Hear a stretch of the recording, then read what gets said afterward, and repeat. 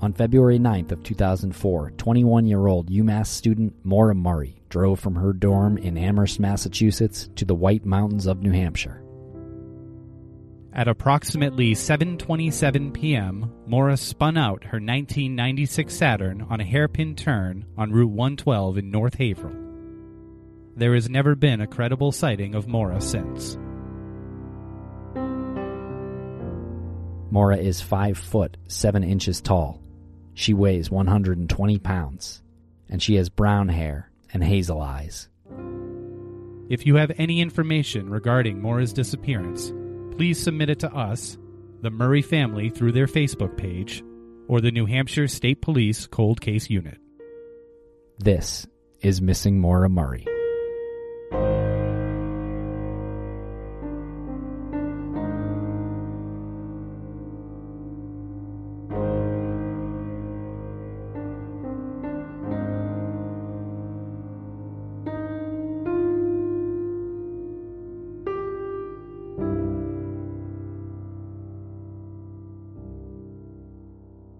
Welcome back to the Missing Maura Murray podcast. I'm Tim, here today alone in the Crawlspace Studios in Wormtown, but don't worry, Lance joins us in this interview. This interview is with Ledessa. Ledessa and Brandon Lawson were together at the time of his disappearance, and she's got a lot of great information to share. As some of you may know, we have covered Brandon's case on Crawlspace a little bit. We spoke with Jason Watts, we spoke with Brandon's brother Kyle Lawson, and we recently did a panel at CrimeCon with Jason Watts and some others, but we did talk about Brandon's disappearance. So that content is available on Crawlspace. So subscribe to Crawlspace in the show notes. But before we get to the interview with Ledessa, I just want to touch on some housekeeping notes. If you want to hear our entire archive of Missing Maura Murray, it is available at Stitcher Premium. Check it out, stitcherpremium.com. We also do creator commentaries for this show. So the first 80 episodes of Missing Maura Murray will eventually be recorded over with me and Lance talking about new updates in the case and really just kind of reminiscing and telling the behind-the-scenes story of this show and those episodes. And we definitely make fun of each other and ourselves, too. So people are really enjoying the creator's commentary. There are 60 episodes that are out there now, so check that out, stitcherpremium.com. Also, Crawlspace's entire archive is available there, so you get that, too. We are launching new shows at Crawlspace Media. You may have noticed a feed drop for a trailer called Incel. That is a new show coming from Crawlspace Media and our friend Nama Cates. And if you're a little confused on what the show Incel is, I spoke with Nama Cates at length last week in the Crawlspace Studios, and that chat is airing on Patreon right now. So check that out at patreon.com/crawlspacepodcast. We have video over there with me talking to Nama Cates about the intentions of Incel. Here is a quick clip. Your project is it more about recruitment for this community, or is it more about like an attempt to understand this community? It's definitely an attempt to understand it. Okay. It's about people, too. Okay. And you've mentioned some of the mass media articles and videos that have been produced on this kind of show it as a scary community. And why is that? Because there have been crimes, like spree killings, going back to 2014 that were committed by self-identified incels. The first one being the Isla Vista shooting in 2014 that was on the college campus. And then followed each year, there's been like at least one that was associated with it. Each year? Each year, at least one. Mm-hmm. Wow. Confirmed. Wow, okay. So I guess another part of your show and this experience, this sort of social experiment too, maybe, is asking the question, does this group lead to violence? Yeah. How are you feeling about that at this point? Okay, so that is a little bit more on the show Incel. So subscribe to that now. There are links in the show notes. Now, I previously mentioned one of our other podcasts, Crawlspace. This week on Crawlspace, we spoke with Sarah Turney from the True Crime Podcast Festival in Chicago. And of course, Sarah Turney's sister, Alyssa, went missing in 2001 from Phoenix. Sarah believes her father is guilty in this case. We talk a little bit about him and a little bit about Sarah's new podcast, Voices for Justice. Just want to play a quick clip of that here now. You believe that your father, Michael, committed other crimes during those years? Yeah. I mean, we know that he covered up an attempted murder. This is known. The police have stated this. In addition to, a lot of other women have come forward about sexual abuse against him, sexual assault, just really creepy things that he did. So I fully believe that he's doing a ton of criminal acts. I mean, I'm sure he has a gun right now. I can't imagine a world in which my father would live without a gun. And he's a felon, so he shouldn't have one. What is next on the podcast? You did an episode where you spoke to your father. Yeah. And aired that. What is coming up next? This case goes back so far, and I want to go into so much detail that people understand it from start to finish, as much in chronological order as I can. But, I preface in my first episode that it may not be in chronological order. And that's because what I find is the more that I publish, the more comfortable people feel coming forward, especially now that it's me doing interviews. Sarah's a total badass, and it is Alyssa Turney Week. So if you want to participate in Alyssa Turney Week, call 602-506-3411. That is the Maricopa County Attorney's Office, and you'd be calling on Alyssa's behalf. Be polite when you call, but just ask them where is the prosecution in this case, and when are they moving forward with that. And if you want more from Sarah Turney, check out Crawlspace Media's other show, True Crime Twins, from Chloe Cantor and Melina Cantor, and they speak with Sarah at length, longer than I did on the Crawlspace episode, so you want to check that out. Links in the show notes for that as well. Okay, thanks for hanging with me with the housekeeping. Now on to Brandon's case. And before we get too deep into it, I want to mention and give a shout out to a new friend of the show. His name is Chase Winovich. He was the third-round pick of the New England Patriots in 2019, so he is joining the hometown team. So welcome, Chase, and thank you very much for listening and being interested in this show and the case of Brandon Lawson. He specifically messaged me about Brandon Lawson's case and how he can help. So this is a good start. I want to let the Lawson family know that Chase Winovich of the New England Patriots is here to help any way he can. So thank you very much, Chase, and we look forward to watching you on the field this year. Okay, so before we get to the interview with LaDessa, I just want to refresh everyone's memory on the case of Brandon Lawson, and maybe you haven't heard much on the case, so this might be a good refresher.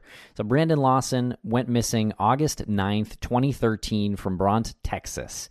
He's white, he's male, he was 26 at the time of his disappearance. He's 5'9", weighs about 230 pounds, brown hair, blue eyes, stocky build, multiple tattoos, and was wearing a yellow shirt with camo shorts and white 2013 Air Max brand shoes. His car ran out of gas on Highway 277 near Bront, Texas, and that is where his car was left, and there has been no sign of Brandon since then.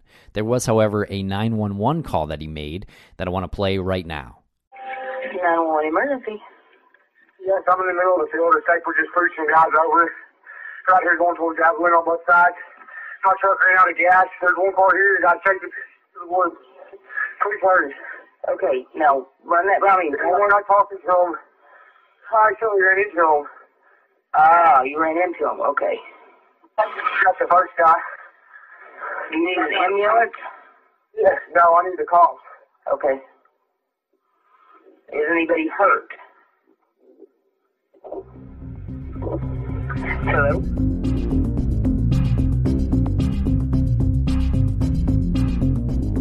So that's the 911 call. You can see why this case is so mysterious just from people hearing that. It kind of grabs people's imagination. And so we spoke with Kyle a few months ago on Crawlspace, and I want to play a clip from that now. But if you want to hear the entire interview with Kyle, it is available on Crawlspace. Check it out. Links in the show notes. It's also available on YouTube, so check out the full interview with Kyle Lawson there. But here is a few minutes of Kyle when we spoke to him on Crawlspace. And keep in mind, he is reading here. He wrote a statement that he wanted to read at the beginning of our interview. We got a lot of questions on the YouTube page on Crawlspace saying, it sounds like he's reading. Well, just to let you know, that is not part of the mystery of this case. He was reading. He told us that. He wrote a statement just so he could stay on track. We questioned him afterwards.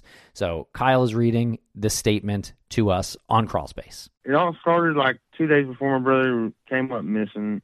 I was on my way to work, and Brendan, my brother, called me, and he was wanting to know if I could get some dope for him because he switched jobs, and he had already taken his drug test, so he wanted to get high. He had not smoked in at least 6 months, And I told him, no, you don't need to do that, bro. You've been clean for a long time. He told me, I know, bro. I'm just going to do a little bit. I told him, okay. They went and got high.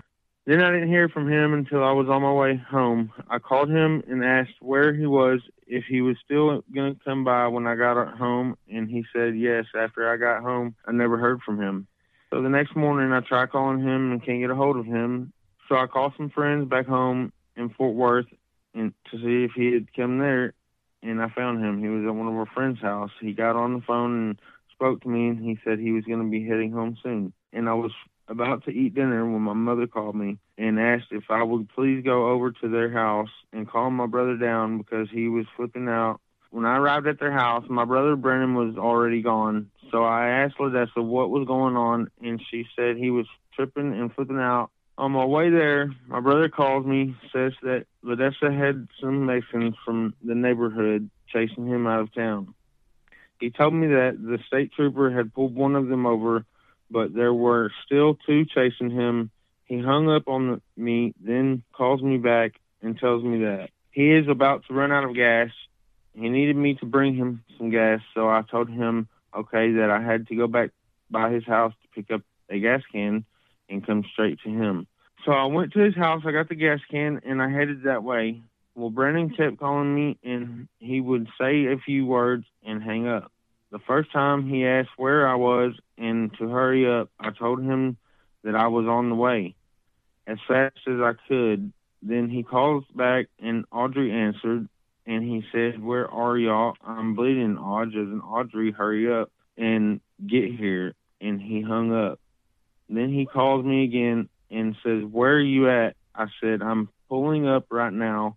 He hung up again. So when I pulled up to his truck, I make a U-turn and park on the opposite side of the road. I get out, walk over to his truck, and he calls. I ask him, where are you, bro? He said, I'm right here where I said. At that time, there was a vehicle approaching, and he says to me, one time, run. I told him, I'm not going to run. I've done nothing wrong. And he said, where is your pride, motherfucker? And hung up on me. At this time, the officer was walking up from behind the truck, and he says, is this your truck? I told him, no, it's my brother's truck that he had ran out of gas, and he was walking down the road.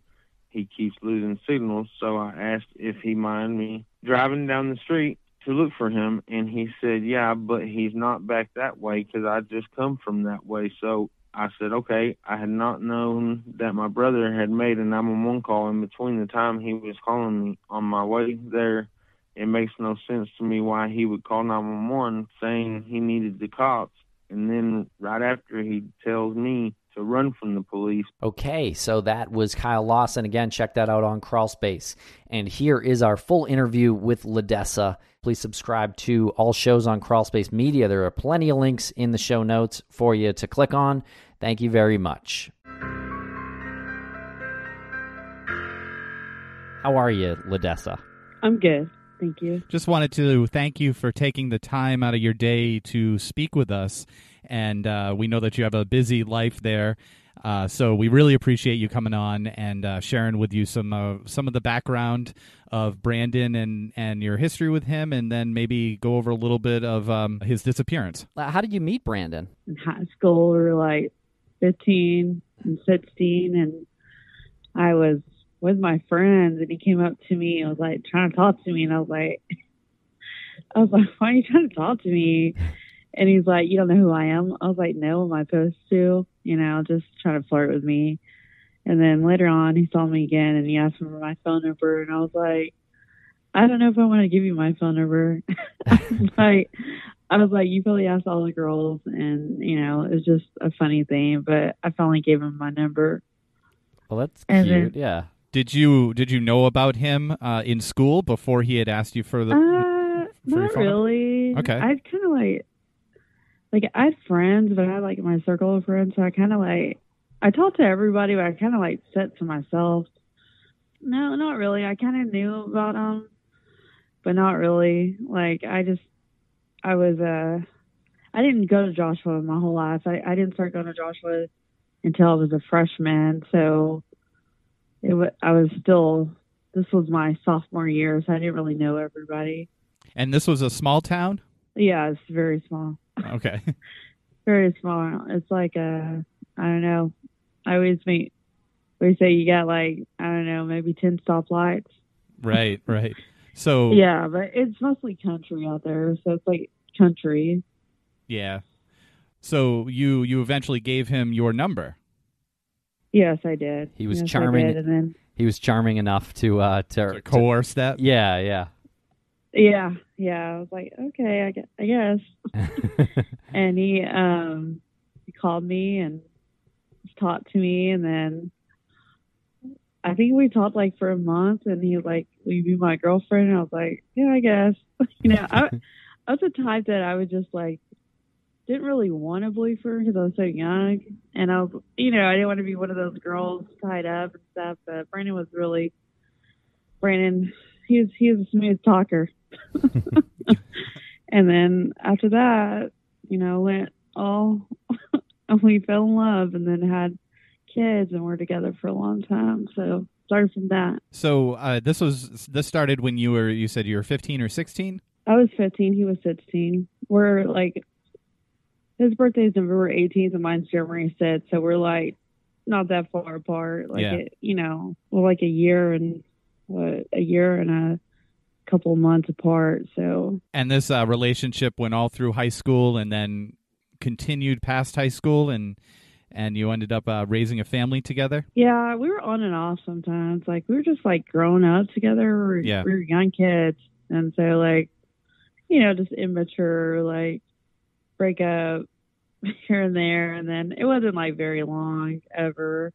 It was just, we were getting to know the world and each other at the same time. So we were just young, and we were just, all those hormones and learning how to deal with the world and all that. Yeah, learning how to grow up and yeah, probably a lot of stress with the family too. Yeah, I'd passed from my like parents and stuff like that, and so like I had a hard time with that. So he just always supported me. Him and his family always supported me, so it was really good. Well, that's great. Yeah, his parents are still they're my in-laws. They like my mom and dad, so his whole family, they're just very supportive. So it's good, and it takes a village to raise kids, and all of them are very, good about being here for all the kids because there's 4 of them.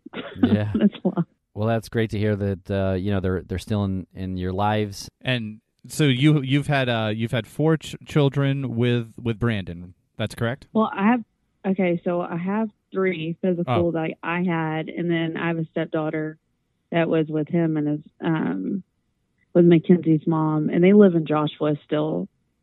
So they still live in Joshua, but she's a really good mom, and she's really good to Mackenzie. I can ask for a better mom to my stepdaughter. So, but I call her mine because I've been there since she was like, I don't know, like I think 8-9 months old. So,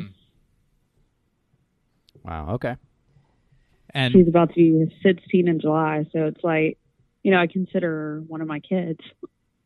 Yeah, that makes sense. And it's good to hear that you still communicate and you still consider Brandon's parents to be, part of your family. And I'm sure that having their support during Brandon's disappearance is super important to you and helps you, get by in a day-to-day basis. Is that a pretty accurate assessment? Oh yeah, definitely. They're at every birthday, Christmas, Thanksgiving, everything. So, no, it's really, really good. Do you see Kyle a lot? Yeah, I see my brother-in-law. Yeah, I saw him Saturday. We had a birthday party. Oh, cool. Yeah, I love Kyle. Kyle's like we're like brother and sister. Like, we fight. Like, he'll tell me how it is, I'll tell him how it is. That's just who we are, but I love my brother-in-law. He would do anything for anybody that needed help. That's just who he is. Yeah, when we spoke to him a couple of months ago on the show, we all ended that conversation and when we hung up, we just kind of looked at each other, and it wasn't so much the things he said, it was just how he said them, and he just feels like a guy where if he thinks that you're a good person, I feel like he's someone who will go to no ends to help you do something or just have your back on anything. Yeah, Kyle's very loyal. Yeah. He's very loyal to his brother. That's who Kyle is. Like, Brandon would rat Kyle out before Kyle would ever rat Brandon out. Like, Kyle is loyal, you know. he ain't gonna. He's very loyal for his brother, but also Kyle. I love Kyle. He just, you know. Yeah. We fight sometimes, my brother and sister, and it's funny, but we always, you know, there for each other. So that's all that matters in the end. Yeah, that's nice. Yeah, he seems like a nice guy. Yeah, he is. He is.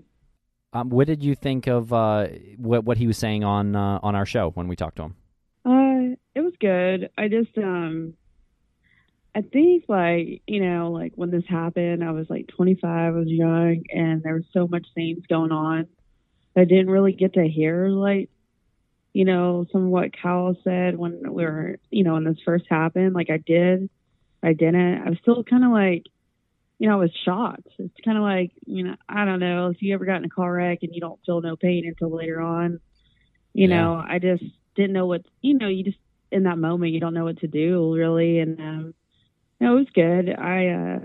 It was just good hearing stuff. And, you know, for me, it's like, sometimes I feel like the world just sits still when Brandon went missing, because I had the kids, and I was just so, the first 2 years were certainly hard on me. A lot of people don't realize it's still hard on me, but, you know, the first 2 years, I was really depressed, and I still worked and all that and took care of the kids. It was hard. I didn't know what to do. I was like 25, you know? Yeah. So, I mean, any 25-year-old, you're like, okay. And I wish I know what I know now back then, because the police, like, they kind of helped, but they didn't really, because they didn't really know what to do. I don't think they, like, honestly, this is me. I don't think police stations and stuff like that, they know what to do with missing persons. I think we need to start doing more classes about that, but I don't think they know what to do. I think that's a great point. We talk about that internally a lot, how there's like no protocol for a car being found on the road with the driver not in it. There should be some actual protocol, and there's just not. Yeah, and the problem with that, on top of it, is, you know, on top of the fact that there's no driver there, I feel like typically, and this is just in our experience, typically the arriving officer will assume that the driver was in some sort of personal turmoil, maybe drinking while driving or whatever, and just left the vehicle and was going to come back later, you know, in order to sober up or clear their head for whatever reason.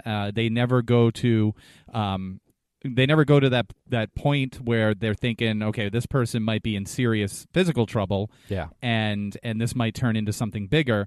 And I think that you're right. There has to be a class there, because there needs to be a balance between, am I going to be an alarmist as a police officer and call out all the stops for an abandoned vehicle, or do I kind of pragmatically approach this? But the problem with the pragmatic approach is that 2 days later, there's still no driver, there's still no person, and you're basically approaching it as a cold case at that point. Yeah, I mean, they won't say cold case, even though I'm really upset about that, because I thought after Brandon went missing like 3 years that it would be a cold case, like missing person. Yeah. But basically it's up to law enforcement, so they make all the calls. So there's no rule about cold case, missing persons, and I thought, you know, maybe it would like get new eyes if it was a cold case. So, there's not. It's frustrating, you know, even though Brandon's been missing, 9th will be 6 years. So I don't understand that, how it's not a cold case, because it's been over 3 years. But I mean, I don't make the calls. Well, I think that would kind of mean that there's still tips that are coming in.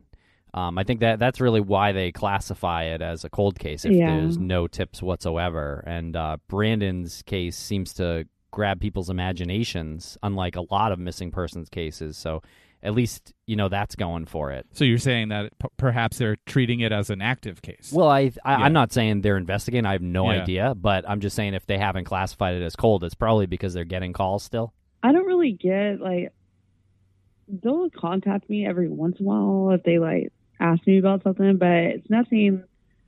I think it's mostly just tips from, people that are psychics. Yeah. I'm not saying that they're not incredible, to know something, but I mean, me, I'm the type of person, I want facts, evidence right in front of there. So I don't know what goes in and what goes out. When people say things to me, I'm like, just call the number. Because there's really nothing, I can tell them, but until somebody says it out of their mouth, there's nothing I can do. Yeah, exactly. It's kind of it's hard because you're there's many times I wanted to do stuff, but I can't because it's up to the law enforcement what they call and what they believe is. So, I mean, I always let them know, if somebody doesn't want to contact them, I always let them know what, the tip was or something. But I think they just want more physical, facts in front of them. That's what I think they're waiting on. Have they ever communicated to you whether or not they even consider this to be a crime to investigate, or do they think that he left on his own accord and he's still alive living somewhere else? The sheriff, Wayne, Wayne McCutcheon, he just says that, something's not right and something doesn't lead up. That's all he says. And then the ranger thinks he is somewhere out there on a property, on a ranch, and we just can't find him. And, basically that I don't think they think it was a crime. I can't speak for them. I can only speak for myself, but that's what I get out of it. I mean, I really don't know, I just, the words that are told to me. So I can't say that they think this and that. So it's up to them. When this first happened, I was just really upset because everybody kept on saying he ran off with another woman, law enforcement. It was just making me really upset. It wasn't even that. I wish Brandon did at this time, because we would have found him. My kids would have had a father. But I'm something's not right. He didn't go back to his truck. He had the keys and all that, and he had his phone. And so it just didn't lead up to that. I don't know. I just felt like something was wrong that night because Brandon, he would have contacted somebody, and even the next day. And I would just, basically I didn't really know about the 911 call till that Tuesday, until we did the missing persons report. They went, I couldn't do the missing persons report. It took them forever to even let me. And they were battling what county it should have been, because we lived in St. Angelo, and that's the last place I saw him, Mm-hmm. So we didn't know if we got to do it Tom Green County or if we got to do it Coke County. And, Tom Green County, they told me I had to do it in Coke County. That's where the last place his truck was. So I ended up finally doing that, and then we went over his phone records that they pulled, and we saw that he called 911, and I didn't even know he called 911 till that Tuesday. All I really knew is he was telling Kyle stuff, and he just said he was bleeding, and that's what scared me because I really didn't know about 911 until later on. But I was just thinking about rattlesnakes out there. That's what. In my mind, because, land like that, and Brandon, he worked in the oil field, they would find rattlesnakes and copperheads and all kinds of snakes. And I was just scared maybe he got bit by a snake. That's what I was thinking. Yeah. If he was bleeding. I really didn't know what to think until I saw more of the calls and stuff. Can you take us through what you remember from that night? Yeah, or even not to interrupt, but can you take us to maybe a couple of days before that, leading up to it, because he had just gotten a new job and. Let's see, I worked at a daycare for a little bit, and our son he started daycare and he was really sick, and so he got an upper respiratory infection and ear infection, and he just was sick, so we were mostly taking care of him. And Brandon, had an interview. I think it was on that Wednesday. He had an interview, and he got the job because he wanted a job that he made more money, but not worked as much hours sometimes. He could spend with the family.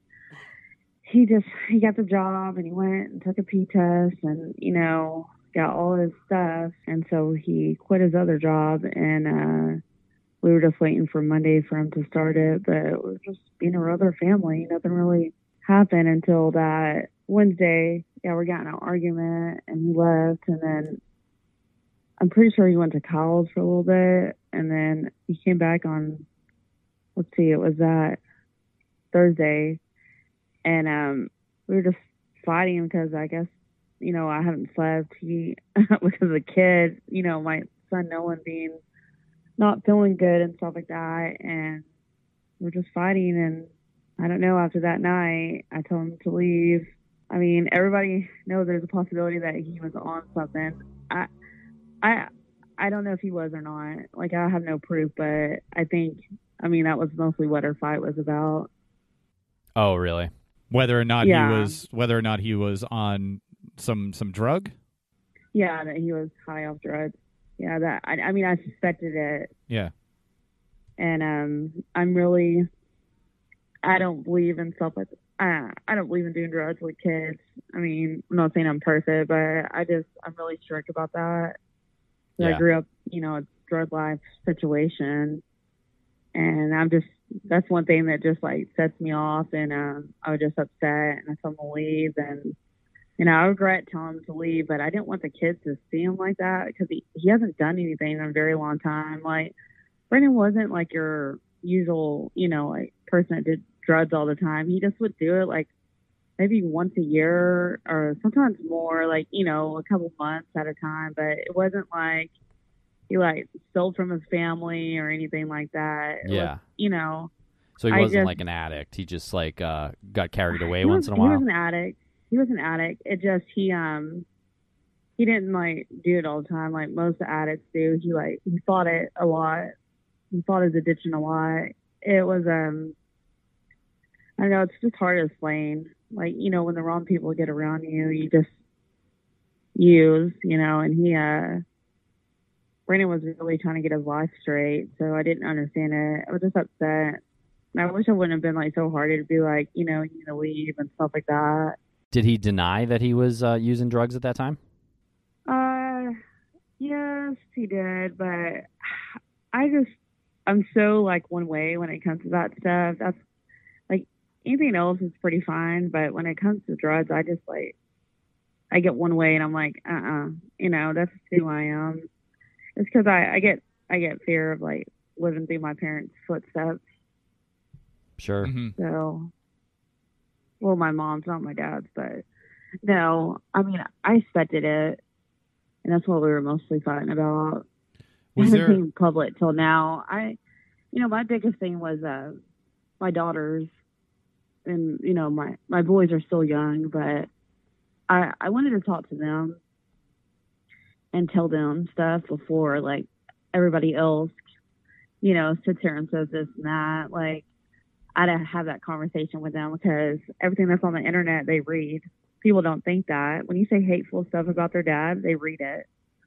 Yeah. And that's my main concern. And then them being okay, like, their dad wasn't a bad person at all. Like, he made some bad choices sometimes. Don't mean it should have cost him like the rest of his life, and people want to say this and that, but everybody makes mistakes in life. Yep. Yeah, for sure. And that doesn't mean that you should be condemning them privately or publicly, especially publicly, especially when they know that you have young children, but old enough to read these things online. It's a really irresponsible thing to do. And I feel really bad that you're put through that. So hopefully some of this can be put to rest. I was worried about them. Yeah. I was just worried about them at first because I don't want them thinking that, they're so young, and I don't want them thinking that their dad didn't love them. It was nothing like that. It was just that Brandon was an addict and he had to slip up, and and I can't prove that he was on it, but I'm pretty sure he was, Did he make any calls to you after he left that night? He did. I regret that to this day. People, I've seen people like insult me on Facebook and all that online about this, but I really don't. Until you live in the moment, you don't know. I did not know none of this was going to happen. My son, he broke my charger because my little daredevil was just that, like that when he was 18 months, Sure. years old. And so all we had was a car charger that would charge on, our vehicle all the time. Mm-hmm. And mine was the type that you didn't have to turn on the keys to charge the phone. So I went outside and I charged my phone, and I'm like, well, I already talked to my, Kyle will call me, tell me that, no, I did talk to him, and he just said, ran out of gas. Kyle, and I talked to him about it, and I just said, Kyle, I'm going to put the gas tank, because we have one of those. He didn't have one on the porch, and you just take care of it. At the time we were fighting, and I was like, I'll just let, Kyle can deal with him better than I can sometimes when he's like that. And it's just me. I just was so focused on the kids, my sick kid at the time. Because I didn't go to the ER actually that night. I remember going to the ER, getting him checked out because he had, he also had a virus ear infection, and then he couldn't stop throwing up because he had all that drainage and stuff. And so I just didn't sleep, and I was trying to get him, and he finally fell asleep. And so I just plugged it in, told Kyle to take care of it. I did talk to Brandon, I think, one time that night. Well, after he left, I did talk to him, and he was just kind of yelling still. And I was like, let Kyle deal with it. Well, I told him I was leaving it out there, and then I just plugged my phone into the van, and then I went inside, and I fell asleep for a little bit. And then I woke up. I just had this like anxiety feeling, and I woke up because Brandon, I was used to sleeping by Brandon, and him always being there. So like I went to the van and got my phone, and I had like so many missed calls. Like I had 3 missed calls from Brandon. I had like so many from Kyle and so many from my mother-in-law. And I didn't know what was going on. I tried calling Brandon a few times, and like his phone was just ringing, and it. I'm used to Brandon being off location, on location, like when he's in the oil field. So when it rings like that, it means like he has no service, basically. When it takes forever to get to the answering machine. Oh, I see. Yeah. Yeah. Yeah, and because I was just used to him, like, sometimes his phone would just ring, and then it would go that, and that's what it was doing. So I was like, that's weird.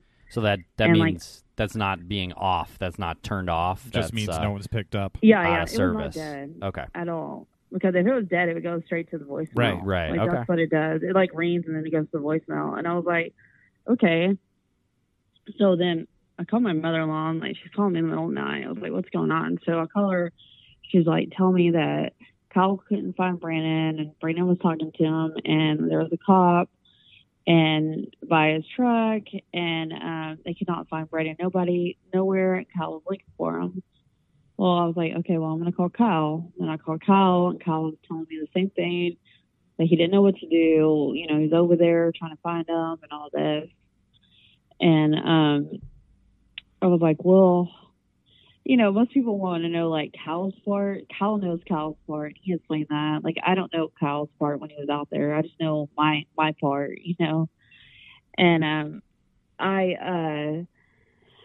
so I was like, I was having anxiety, and I was like, well, I guess I didn't even know where he was at. And they finally told me Bronx. So I'm like, okay, I'm going to look up the police station to see what's going on.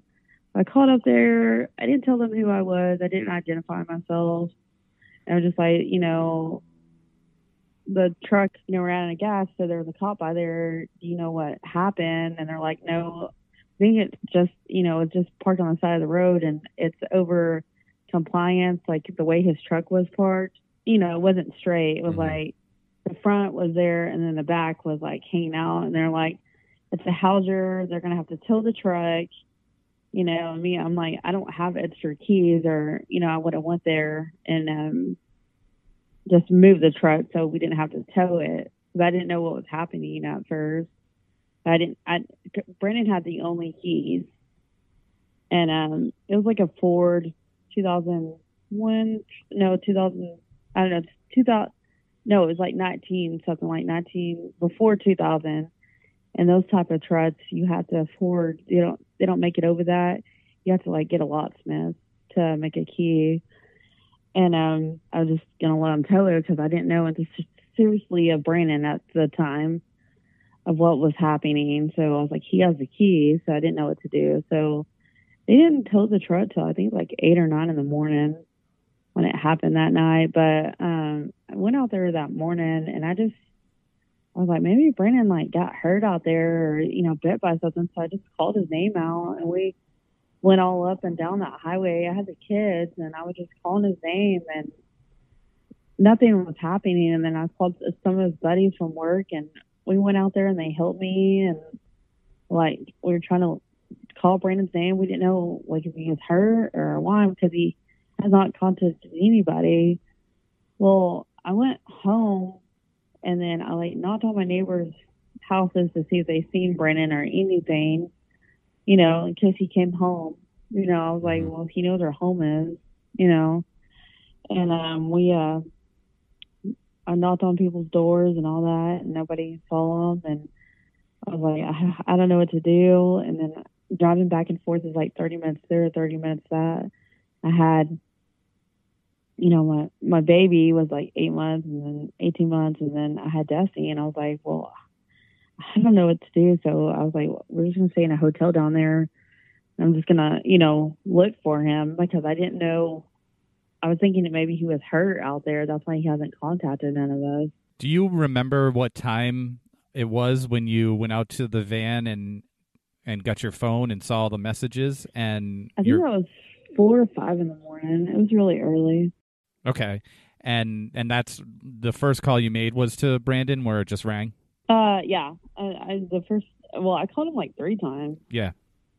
So, and then after that, I told my mother-in-law and Kyle, I called before I called the police station, like, see what was going on. So I called and like, it just kept ringing and ringing I think his phone went dead around like 8 or 9 in the morning. But I mean, I think it was that time. I could be off, but I remember his phone finally did go dead. Mm-hmm. I just want to add, I think what you did in putting the gas can out and talking to Kyle, like you did the most responsible thing you could do in that situation. I just hope you know that. And yeah, but now that what it led up to, you just always think you can do more. Yeah. I don't think I could have done more, and maybe. I feel like it's my responsibility to find Brandon for my children and myself too, but both his like grandparents and his parents, Mm-hmm. So, I feel like it's my responsibility. So I made an oath to my kids that I would never stop looking. So, yeah, it's hard. That night when he left, did he tell you anywhere specific that he was going to go? No, he was mad at me because I just like was like one way and he was just mad at me. So I just don't like kids being around stuff like that, and just like really, and it's not that, it's just who I am as a person. I'm still like that today. Like that's just who I am. I Yeah.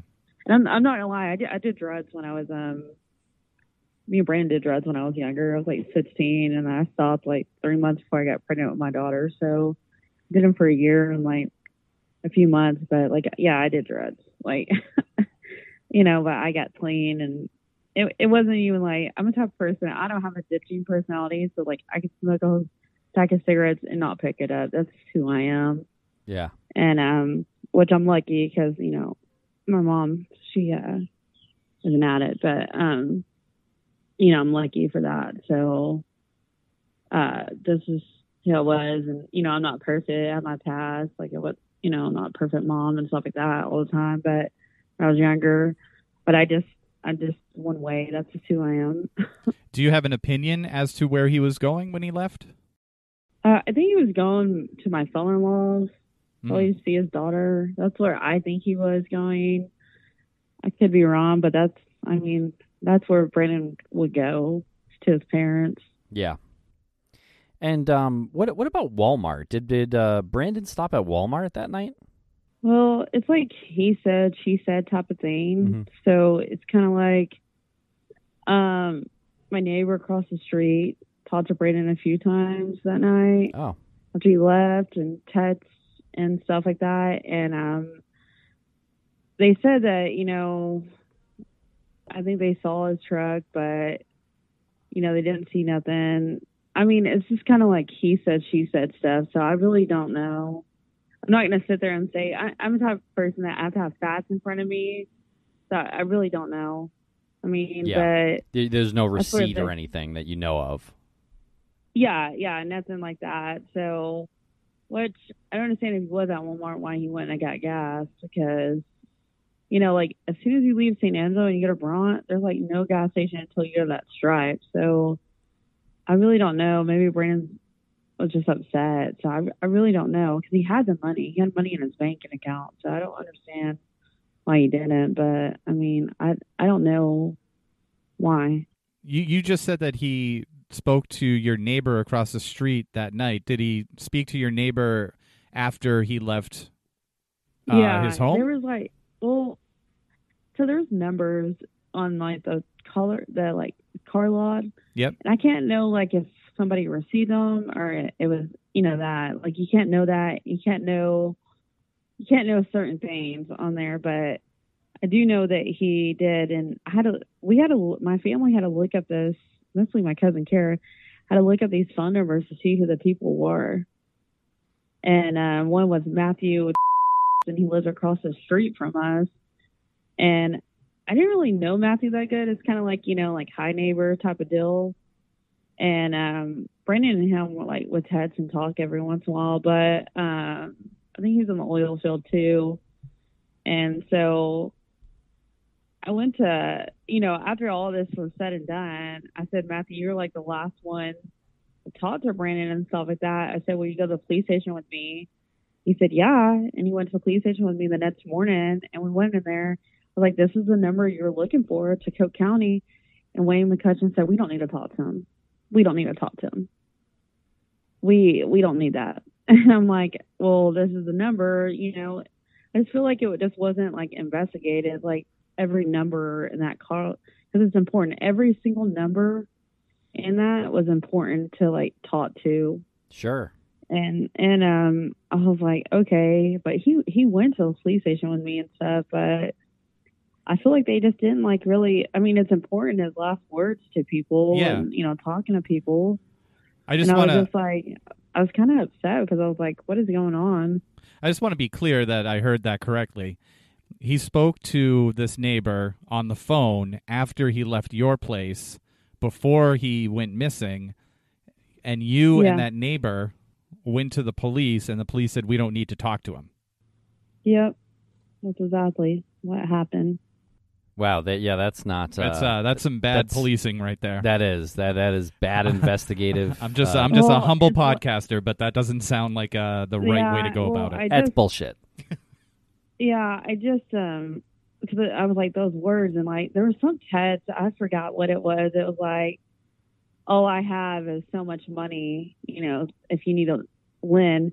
And what Matthew told me, this is like what he told me, was like he thought me and Brandon were having problems over money, and I was like, no, Brandon was really good at like saving money, and we were good in that area because he made pretty good, decent money in the oil field. It was booming right then and there, and I was like, and then they wanted to use it as like a drug dealer or something, like saying that, and I'm like, I doubt that. They just like come up with these stories, and I'm like, he worked like so many hours a week. He didn't have time to do none of that stuff. It was making this much money. Why would he need to, do that? Usually people that sell drugs, it's because they need to make money, Yeah. I was so like unbelievable how much they just put out there that, like basically Brandon was like this drug dealer that had this, oh yeah, and he had a warrant. We did not know he had a warrant. Brandon went to prison to finish out his probation when this warrant was already released. I did not know why they didn't like arraign him about the warrant. We did not know nothing about it until later on when he tried to enroll, get the tags and all that stuff done on the truck. and they told him about the warrant. Also, he paid child support, like, you know, not all the time, you know, the time he was in jail and stuff, but when he was in the oil field, he did pay child support faithfully. They knew his address, his social security, and stuff. So, like, it wasn't like Brandon was hiding from the police. Like, we were prepared if they came and picked him up. We didn't really even know, like, basically, you can't even know what, like, really a warrant's after, like, his charge until we got a lawyer and do, like, discover of evidence of what the warrant was about. I still don't know what this warrant's about to this day. So I have no idea. It just, I don't even know what it is. I have no idea. Oh, interesting. Yeah, I mean, it couldn't have been anything too serious because he wasn't arrested on the spot. Yeah, and I mean, he got stopped by a cop a few times for, like, you know, speeding, and nothing happened. So I don't know why so many people think he was, like, hiding from this warrant. We did not really know about it. We just knew about it, like, a few months before, and we were just saving money for a lawyer to figure out what we needed to do. But I was really upset because Brandon finally got his life clean, you know, was doing good and stuff like that. And then he had this warrant, and I'm like, you know, it's Johnson County. That's where we're from. Joshua's in Johnson County, so it's that type of deal. What about what Kyle said about Mexicans? I believe it was from Brandon to Kyle. He said the Mexicans were chasing him. Was that what does that mean to you? I really don't. I don't know. Brandon, when he was under the influence, he would say things, and I would just, like, kind of ignore it sometimes. I'm like, I'm not dealing with this, you know. And he just would say things like that. Like, I had Mexicans after him. I'm like, I don't even know anybody out here, you know. So I really did not know what he was talking about, but I knew Brandon. That's how I thought Brandon used, because he was accusing me of things. And that's usually, Brandon doesn't ever accuse me of anything like that. When you know, he's clean, sober, nothing like that. Like, he's lovable and stuff like that. He knows I'm loyal, but when he was under the influence, he would act different. And I was like trying to get somebody after him, and I'm like, I don't understand why he would think that. Was there a big drug issue? Was there a big drug problem in the town? And was there any, like, God, I feel idiotic saying it. Was there any, like, drug cartel that operated around that town, around that area? I didn't know anything out there because I don't do drugs, but, like, you know, he said, she said after Brandon went missing was like, you know, there was people, like, getting busted, but I think they had something like Mexican cartel, but something different. I really don't know. I don't associate with stuff like that, so I have no idea, you know, but I know people got busted, and there was a few killings after Brandon went missing. It was, like, almost the same week. It was crazy. Oh, that's interesting. In that area? Yeah, in St. Angelo, not in Bront. Okay. In St. Angelo, and I was like, what is going on? But, you know, when the oil field moves more that way, more stuff comes that way, like, you know, prostitutes, drugs, slowly stuff like that, because, you know, they notice the money's there. Just like, that's just how it is. And when the oil field starts booming, I don't know why, but that's just how they work. Because I think people think they can make money off of it. Right. Now, what about searches? What kind of organized searches were done in the immediate aftermath? I did a lot. I searched for Brandon, like, you know, basically, I just always call it Friday morning, even though it was like, you know, Brandon went missing like Thursday night, but it was more Friday morning, I think. I searched for, I knocked on people's, all these neighbors' doors, front, all kinds of stuff. There was a man, he was really nice. He talked to me and stuff like that, but, like, I did all kinds of stuff. But finally, I'm like, look, I talked to my family, Brandon's family, and my father-in-law had a word, like, it was mandatory on that Saturday, and finally everybody came up that Saturday night, and they were going to do a search. And finally that night, I put it on Facebook because I was like, I really don't know what to do. I was like, maybe somebody saw him. And I did not know it was going to blow up so much, and people were just going to be, like, so hateful. And some people wasn't. Some people wanted to help, and some people were hateful. And, you know, his Renegade came out, that was a company that he did work for and had ATVs and stuff like that. And the property owners were being really nice, like, letting us search, and we asked, you know, some of them, but I really didn't know, like, I know about private property, but not as much. but they were all being like real friendly and stuff. And then we searched that day. We found some falcons, which is like bird of prey, you know, like the birds, you know, that go, you know, when they see things that are not alive, they circle around it. Sure. Yeah, like a vulture. Yeah. And I was like worried about those, and we saw some, so we like went all the way down there, and I mean, it is so hard out there to jump those fences, barbed wire, all kinds of stuff, and it was like a dead skunk, or no, a dead raccoon. That's what it was, a dead raccoon, and there was no branding, but I mean, even though you could see it from the thing, it was like 1.5 miles. Ugh. And I ended up getting staph that day too. Getting like a staph infection?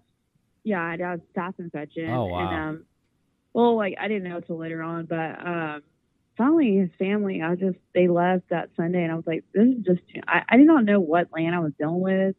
So I'm like, I'm just going to see if I can pay for a helicopter search, a crop dust or a plane search. And luckily, you know, I had some money left over from my income tax, and then I flew, and there was so much land. You couldn't really see that much, and it was really hot. It was like 6 or 7 o'clock, and it was like so hot, and it was like this little bitty plane, and it was like going back and forth, you know. And we went, and I didn't really see anything. I was really looking for, like, you know, falcons, mostly looking for the birds and stuff. So that's what people kept on telling me, that there would be like hundreds if he was out there. Something was wrong, you know? Yeah, that makes sense. Yeah. And that's what I was in the state of Texas. It was like August, and it's like hot. So that's what I was mostly worried about, was that. And seeing if Brandon was hurt out there or something. Because if you like go missing and no water, you have like 48 hours when it's really, really hot. You know, probably longer, but I was just worried. And it was so much land. I was just so, after I saw all the land, I was like, I have no idea where we even start to look. It's really hard out there to look for anything. It's like a needle in a haystack. You said that when you were out there, you saw the birds circling, and from where you were standing, it was about 1 mile away, so you went out there on ATVs, and then No, we did this foot. We couldn't do the ATVs because of the fences. Okay. So we had to do this foot because, like, I mean, you can. My father-in-law, like, he was an ATV mostly sometimes, but no, it's just we did foot, and and we had our cousins come down there. Like, we had a good probably 20 people, and like it was just so much. Like, I mean, it was like 1.5 miles probably, I want to say, because we thought it was not that far, and it was like, it's exhausting, you know. Yeah. Yeah, because you got to jump the fences. There's cactuses everywhere. There's brush, everything. Yeah. So how long before you encountered these fences, and were they barbed wire? I guess what I'm getting at is, if Brandon ran into the woods, how far would it have been for him to encounter one of those fences at night? It's just like right there, and it just I mean, where Brand's trunk went missing, it's not even like 3 yards, not 2.5 yards to the fence. Oh. Like, it just fenced up everywhere there. So basically you have to like jump fences to get places mostly, unless they open the gate. Well, some of them, but you know, this land is mostly like 85% of these people are mostly retired. So like the other 15%, they make money off like deer leases because they're known for like their deer season and stuff, and like they don't have a lot of jobs out there. Like, you have to drive like 30 minutes, probably like 35 minutes to St. Angelo to have a job out there. Yeah. And so a lot of these are like, you know, older community that you know, that basically like ranchers. Now, you also said that you encountered a lot of good people out there when you were taking part in these searches. Everybody was like really nice, and everybody was really nice. And then the sheriff, Brandon Newell was the sheriff deputy. He was there that night. He was the one that was mostly encountered all that. The sheriff was out of town till that Tuesday.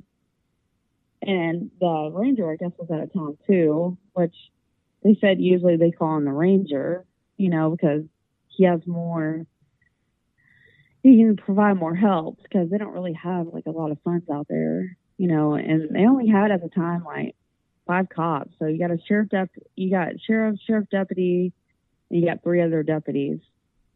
And that's basically what they have. And then they also have, at night, Brandon's 911 call, which people have listened to it, is I'm still upset about that 911 call so much because I feel like the operator, she didn't say, what's your name, your location. And if we would have known like some kind of location, I believe we could have started there to look for Brandon. And she didn't say none of that. And basically it went out of a nursing home. And so like, I think it was just a CNA. I don't know who answered, who was on there on that part. I have no idea. But I think it was like just a CNA, that they wasn't even trained to do 911 calls. I really don't know. But I know that they were out of compliance. That's why all the 911 calls now go to San Angelo from Bront. So Bront can't answer 911 calls. I mean, they can do like the Coke County Sheriff's Office, but not 911 calls. Yeah, so they're not properly trained, is what you're saying. No, not at all. They didn't even ask his name and location. That's the first thing they ask you. What's your emergency? Yeah. Right. That's what that was really frustrating when we listened to it, and when we were talking to Jason Watts and to Kyle, that there's never anything specifically saying this is what's wrong. It's all very abstract and left to interpretation. Very quick too. Yeah. Yeah, and I was upset because like I didn't even know he called 911 4 days later. Would have been different. And then some were like, oh, he just mumbled stuff. I'm like, law enforcement said that he just mumbled stuff, and I'm like, oh, I don't think it was mumbling on there.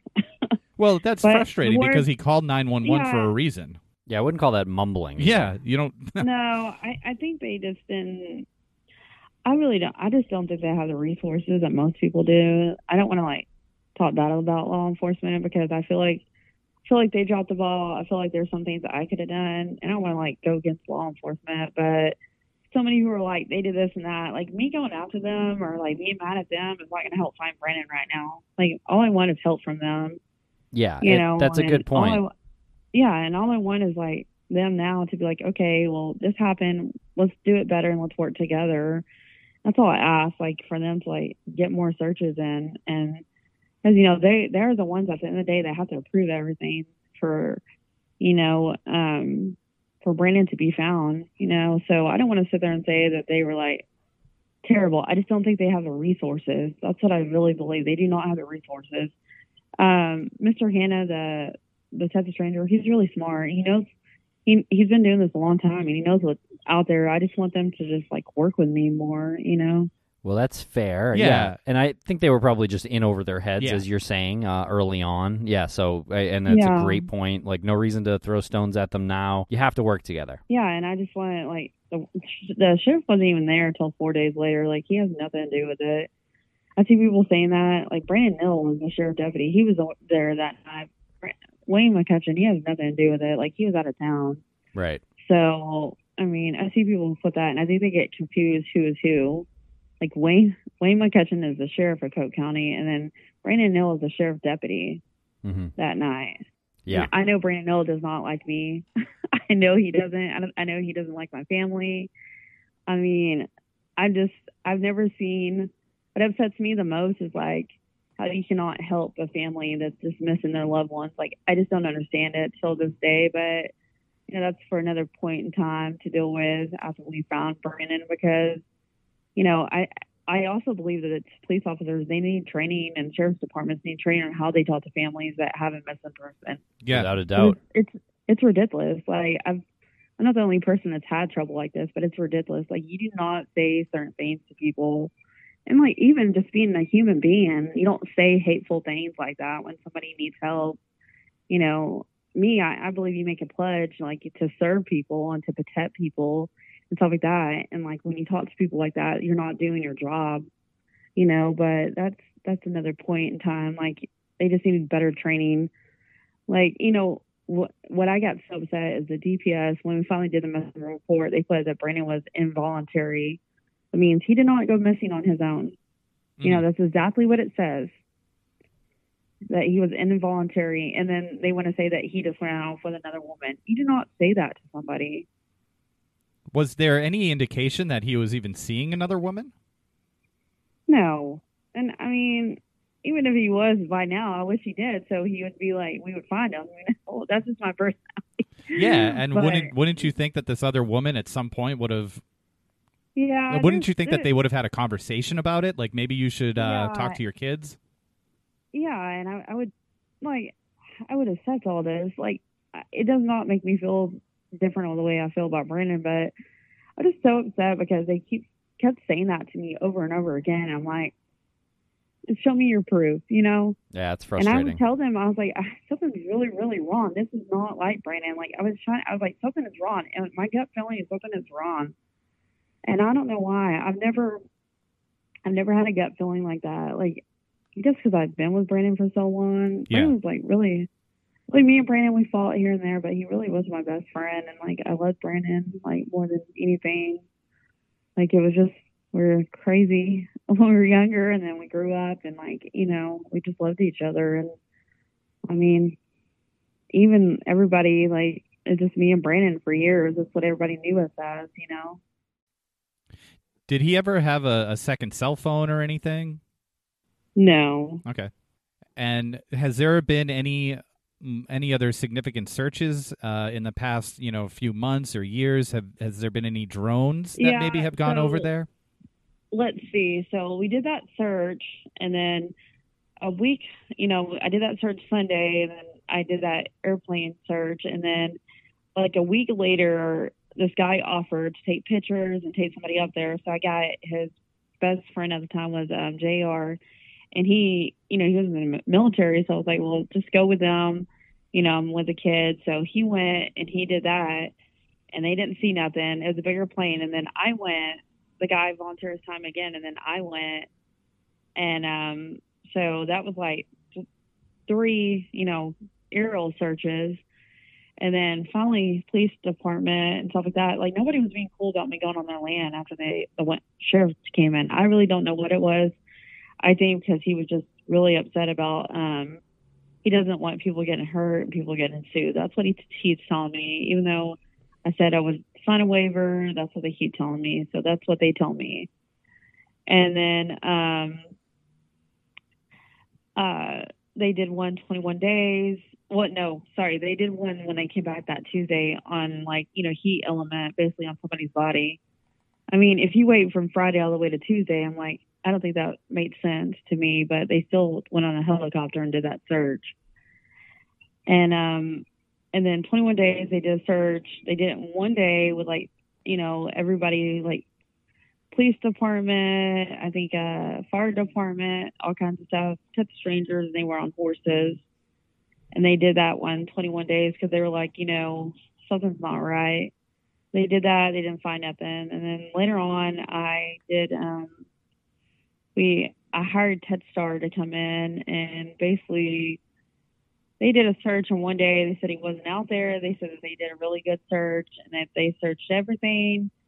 And that's what they told me. But I think their demeanor was that they thought, everybody kept thinking that Kyle gave Brandon a ride that night. Everybody in the police department. I don't understand why they thought that. It's easy. Yeah. Yeah, and so they just kept on. So I think after they talked, and stuff like that, they're just like, oh, he's probably not out here. So let's just, but it is impossible to search that land in one day. It is impossible. Like, impossible. Like, there's no way. No way. Like, it would have to take, I can't even tell you how long it would take. Probably months. Because if you don't look underneath every rock out there, everything, there's so much brush, you don't know. It would take months at a time to look for things. I want to go back real quick to everyone said that Kyle gave him a ride that night. So their opinion is that Kyle and Audrey gave him a ride. And now Audrey's involved in this? No, they kept thinking that, and I have no idea. And I guess his friend Chris was with them, and they thought something about Chris. I mean, we've all talked to Chris. Like, Chris was just riding with Kyle to help. I really don't know when Chris was out there. I know he's out there, but I really don't know, time to time, what time and all that. Kyle would have to answer that more for Chris than I would. We don't want to take up too much more of your time, so is there anything that you want to put out there? If anyone has any information on this, who should they contact? Is there a public call to action that you'd like to put out there at this point? Well, they have San Angelo Crime Stoppers, and then Coke County, you're free to call them, and then the DPS, Texas Rangers in San Angelo. And I mean, you're welcome to call me or even email me. You can email me if you know something. Just email me, and you can be anonymous. Like, you can make up a fake, just email me. But it's Brandon, BRANDONAND, Ladessa, LADESSA 88 @gmail.com. And you're free to email me. And, even though you don't want to talk to anybody, you can just email me a tip.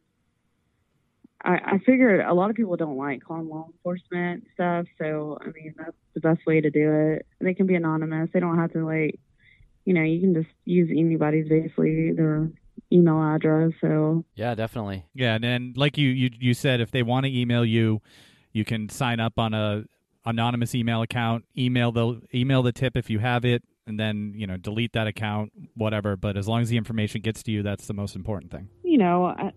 I don't want people thinking that we live for Brandon a lot. I still do things on the daily that people don't think, and I wish the city of Bront, town of Bront, knows that we're just a family, just trying to find our loved ones. We're not saying law enforcement and they're against us and all that. It's we should all work together, and I don't understand why it's such a big thing, not to work together and just try to find Brandon. That's the only thing we want. We're not trying to destroy your town or anything.